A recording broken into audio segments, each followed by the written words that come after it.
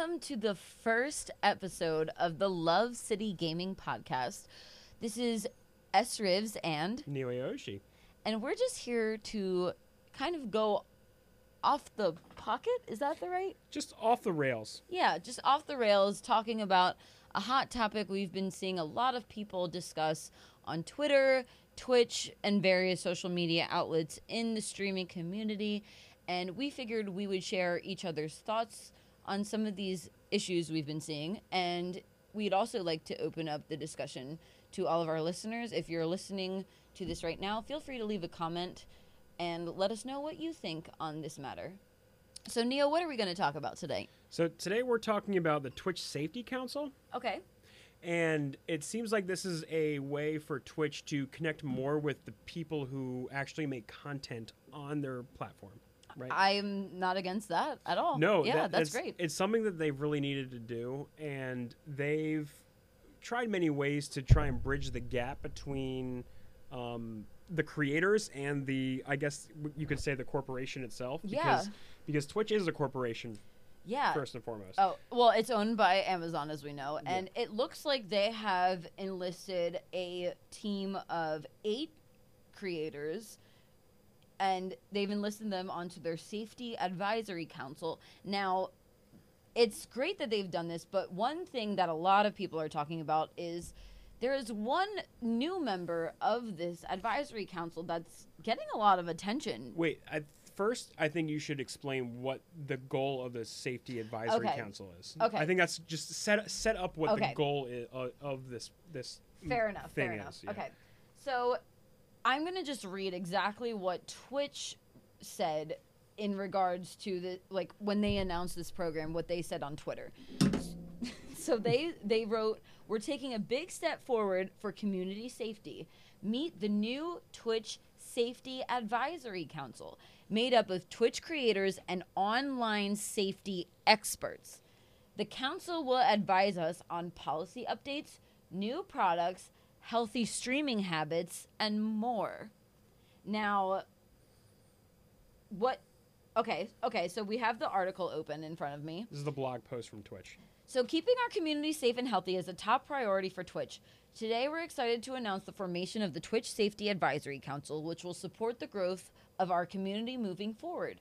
The Safety Advisory Council will inform and guide decisions made at Twitch by contributing their experience, expertise, and belief in Twitch's mission of empowering communities to create together. The council will advise on a number of topics, including drafting new policies and policy updates, developing products and features to improve safety and moderation, promoting healthy streaming and work-life balance habits, protecting the interests of marginalized groups, and identifying emerging trends that could impact the Twitch experience. So I think that this council is a long time coming. I'm really glad that Twitch has finally listened to the cries of their people, as mundane as that sounds. So but, yeah. Part of me is worried that this is just to like satiate the Twitch community, like the people who are community members. For starters, there's no way that 8 people are going to be able to govern to be the voice of Twitch. Yeah. So that's my first initial reaction. I am disappointed by the size of this council.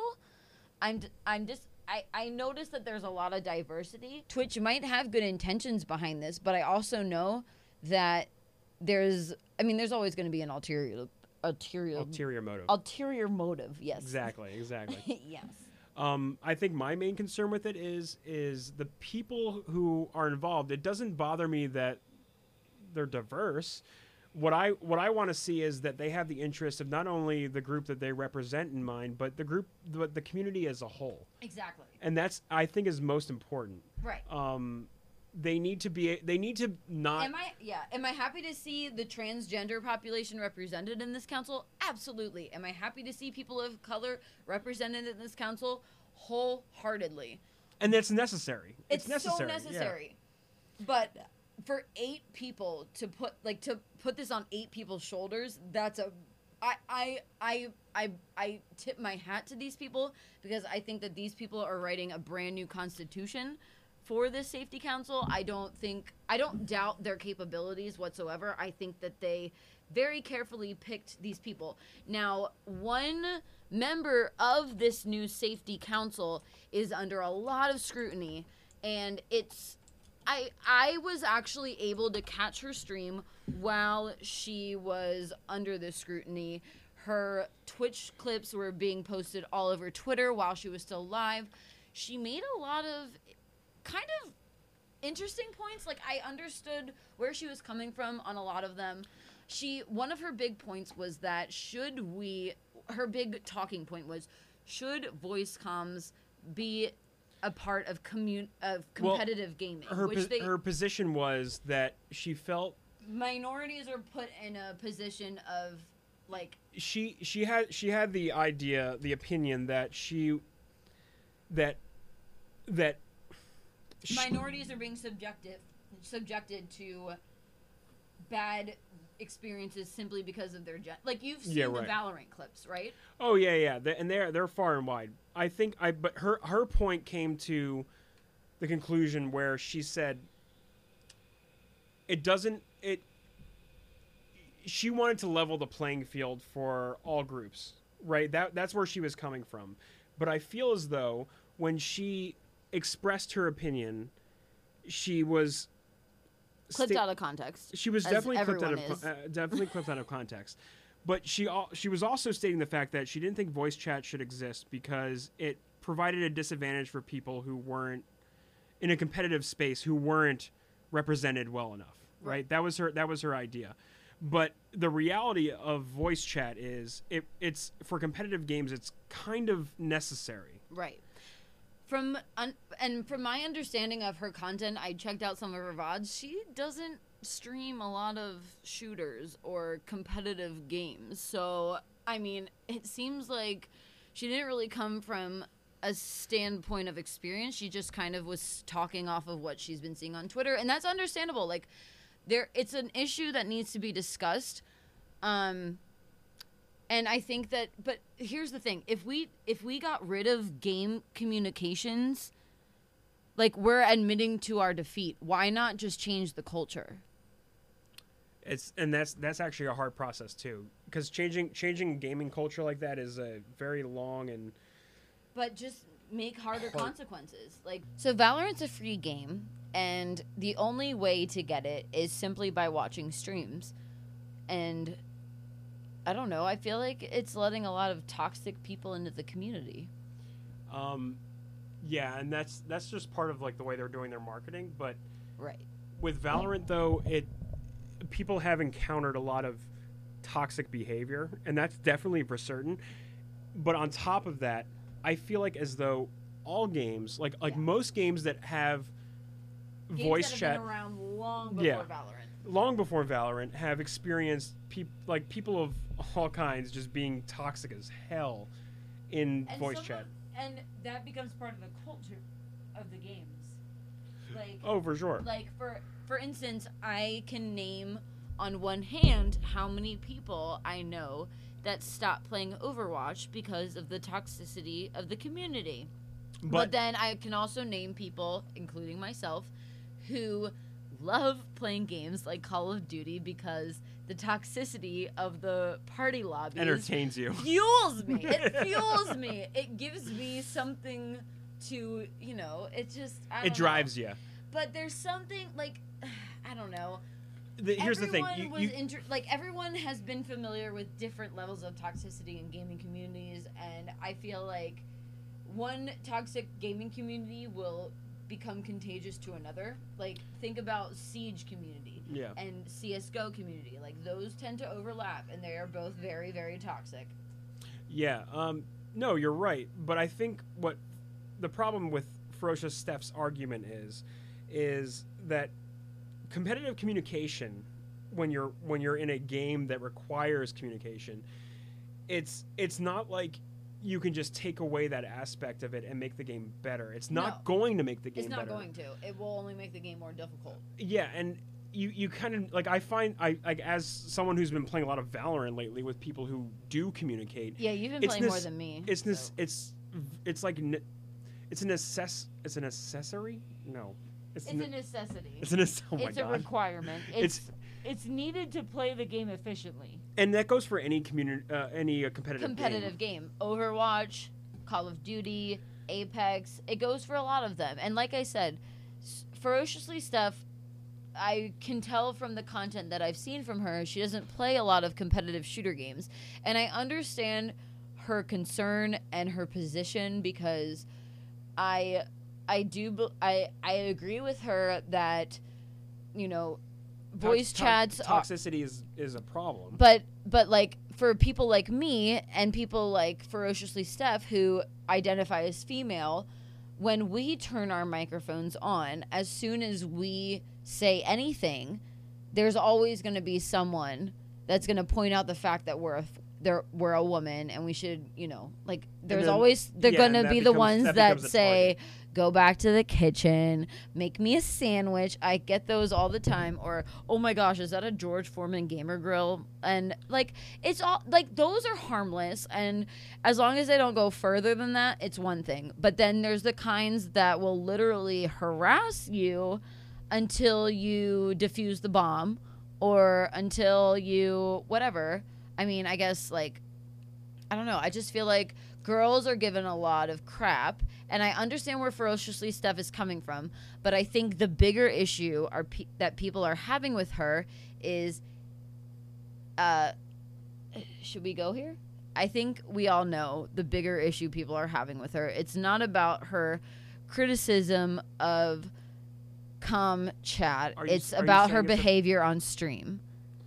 I think she seems to be flaunting her newfound power on Twitch.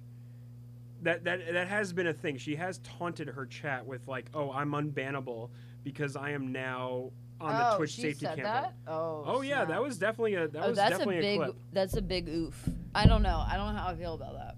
I mean, it's kind of a problem because I want a council. I always want to give everyone the benefit of the doubt. Sure, but I would like a council to be someone who we can unbiased, and they represent the voice of Twitch. Like they're supposed to be the majority. They're supposed to represent the people who stream. Not specifically the furries, not specifically transgender, not specifically anyone.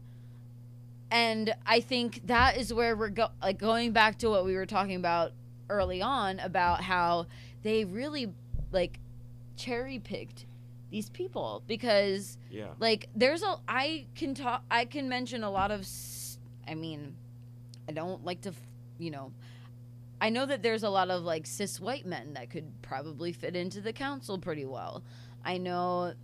I don't know. I just feel like a lot of these people were cherry picked. Not saying that I'm discrediting anyone who was picked. I'm sure that they were picked for really good reasons. And I'm really sorry that I haven't taken the opportunity to check out the rest of their content. But unfortunately, poor Ferociously Steph has been singled out. And I'm really sorry about that. She's only been singled out because of her demographic and her. Well, she's been saying a lot of things that have been controversial.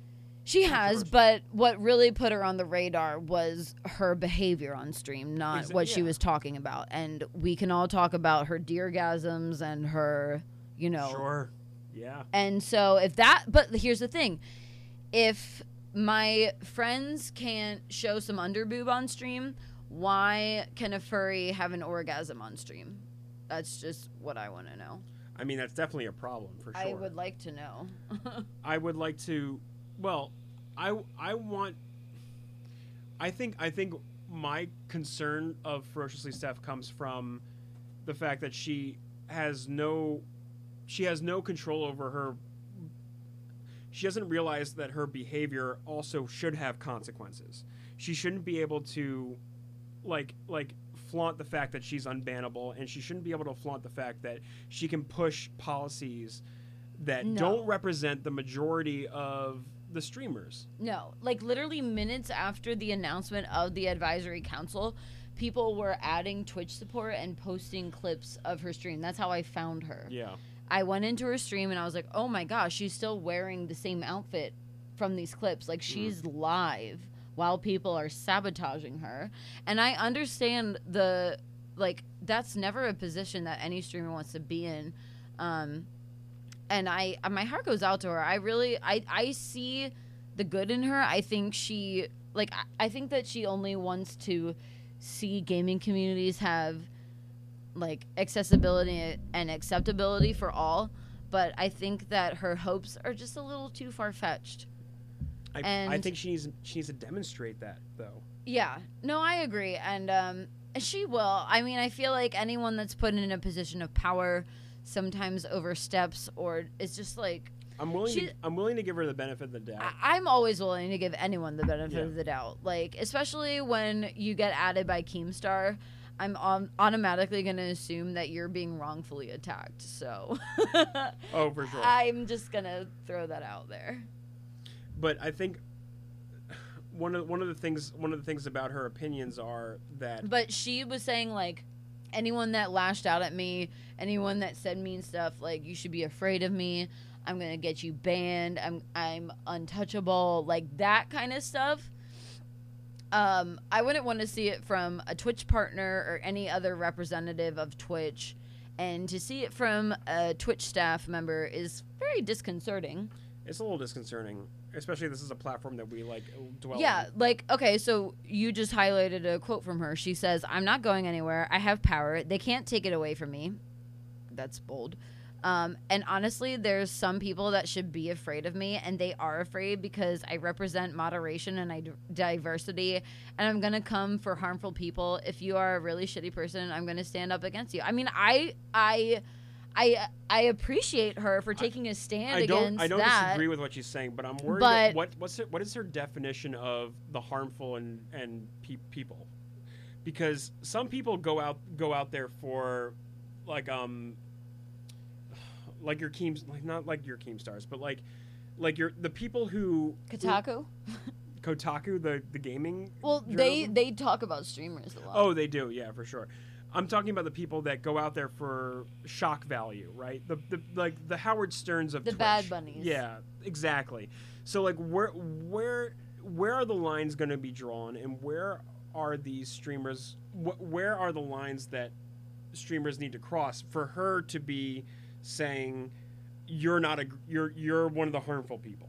Right. Like, what is the boundaries? What are the boundaries? Yeah. And that's one of the conversations that we've been having as the Twitch community, because we've talked about like Alinity and her treatment of her animals, and all Twitch did was they outlined a more descriptive terms and conditions for like body painters, basically.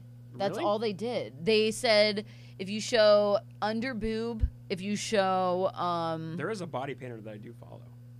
No, I follow a lot of body painters, and they all do good work, and I don't think that they should be discriminated against on this platform. No, I don't think so either, because there's nothing explicit about it. But there's a lot of body painters that are still being banned. While okay, so basically the new rules are you can't show under boob, you can't show just practice common sense. But under boob is basically like the new outline. That's the rule. Under boob is the rule. Because remember that girl that was dancing around on stream without a bra, and she had double D's? Cappy, she's banned, so I'm not going to say her name. Oh, okay. I believe you. I don't. She was all over Twitter shortly before you and I met. Okay. That's not a streamer I'm familiar with.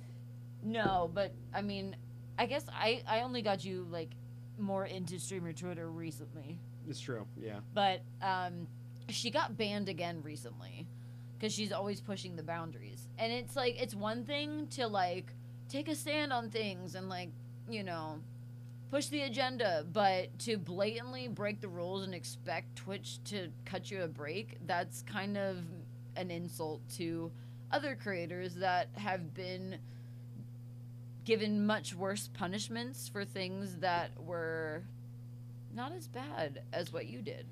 Yeah, no, that's not a bad statement to make, and I feel as though if those people are being punished, the underboob people, I feel like the people who are actually being toxic, being either racist or just in general really toxic people.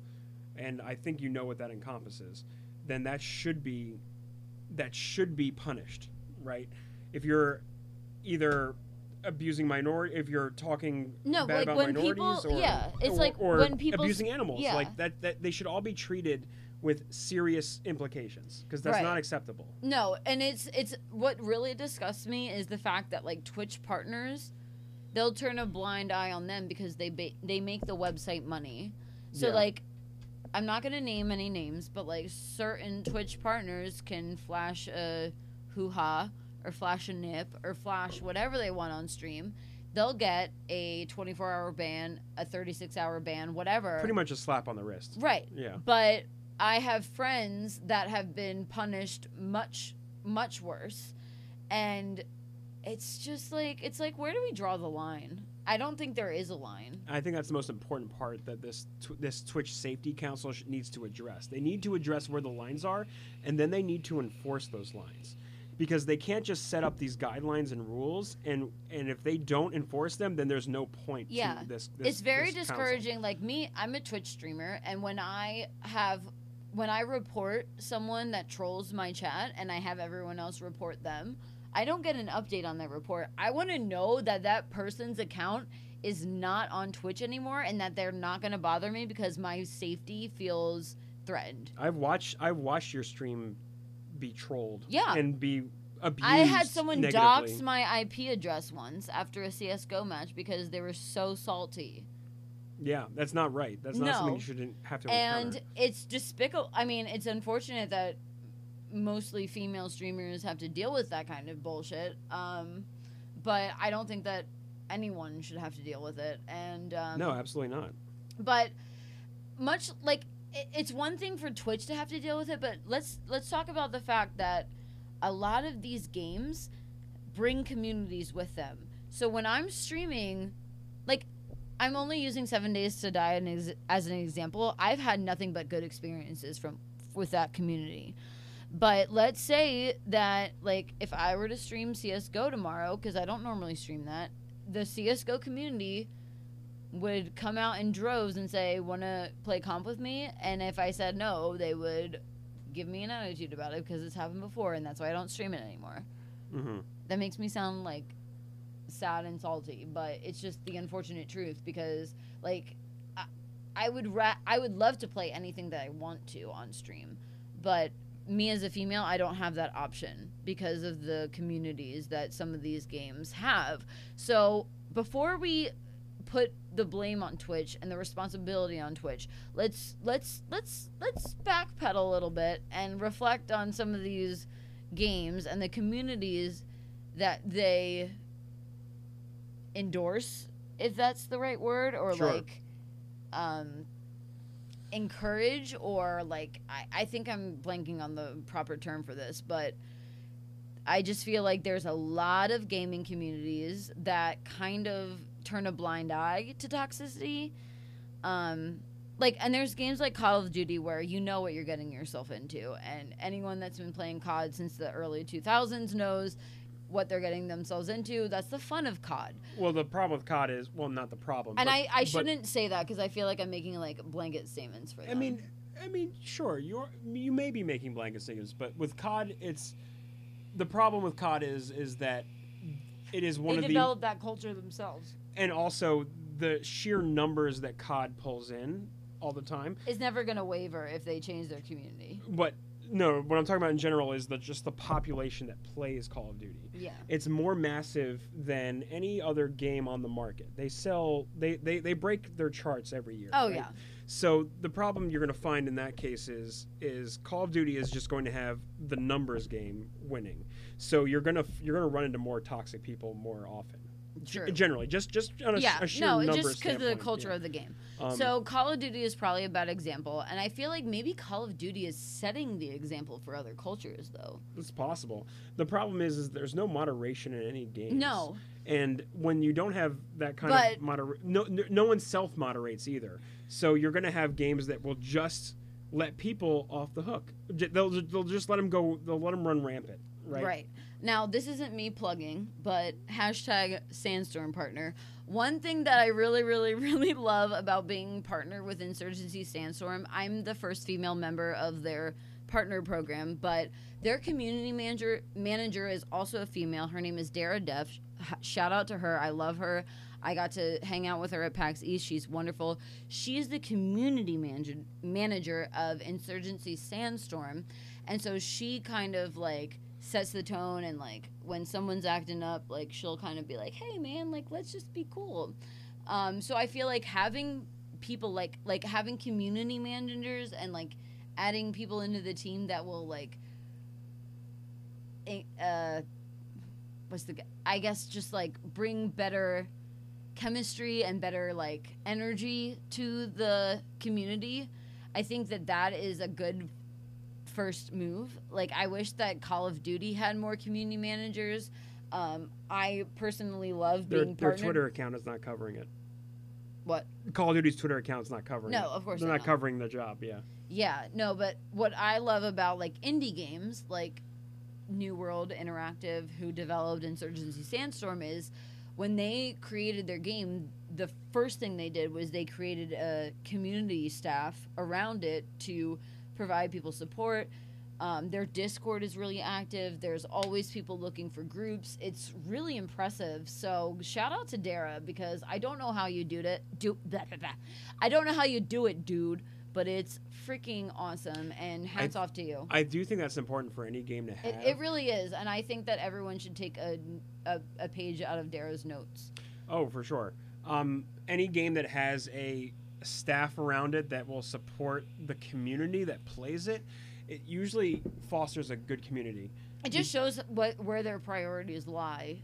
Yeah, exactly. Yeah, like they're not creating the game just for the sales. They're creating it because they want to create a community. They want to create a game that people will love and will play it. And I don't know. I just love seeing that from indie developers. I think I can speak for a lot of games and communities that when you have communication between the development staff and the community that plays your game, you end up having a more positive experience no matter what, because you feel like you're heard. And even if those changes aren't made right away that you wish to see, you know that you're in communication with the people who are making the game and the thing that you are enjoying. No, that's what I really adore. No matter what, that's constantly a huge positive. Especially this day and age, because it's not something we see very often from games. It's something that a lot of developers overlook. They don't see the value in their communities or the potential. But developing a community and, re-enhancing it can only do so much for you. Yeah, absolutely. I actually 100% agree with that statement. Yeah.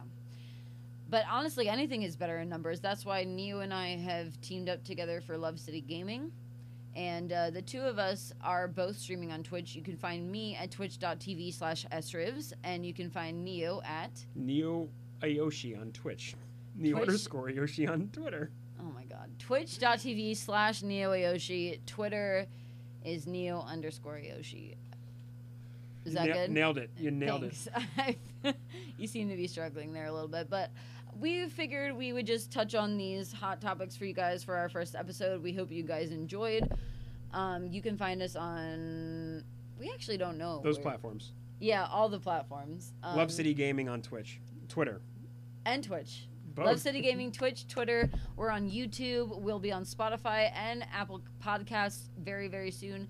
Thank you so much for joining us, and we will see you next time. Bye.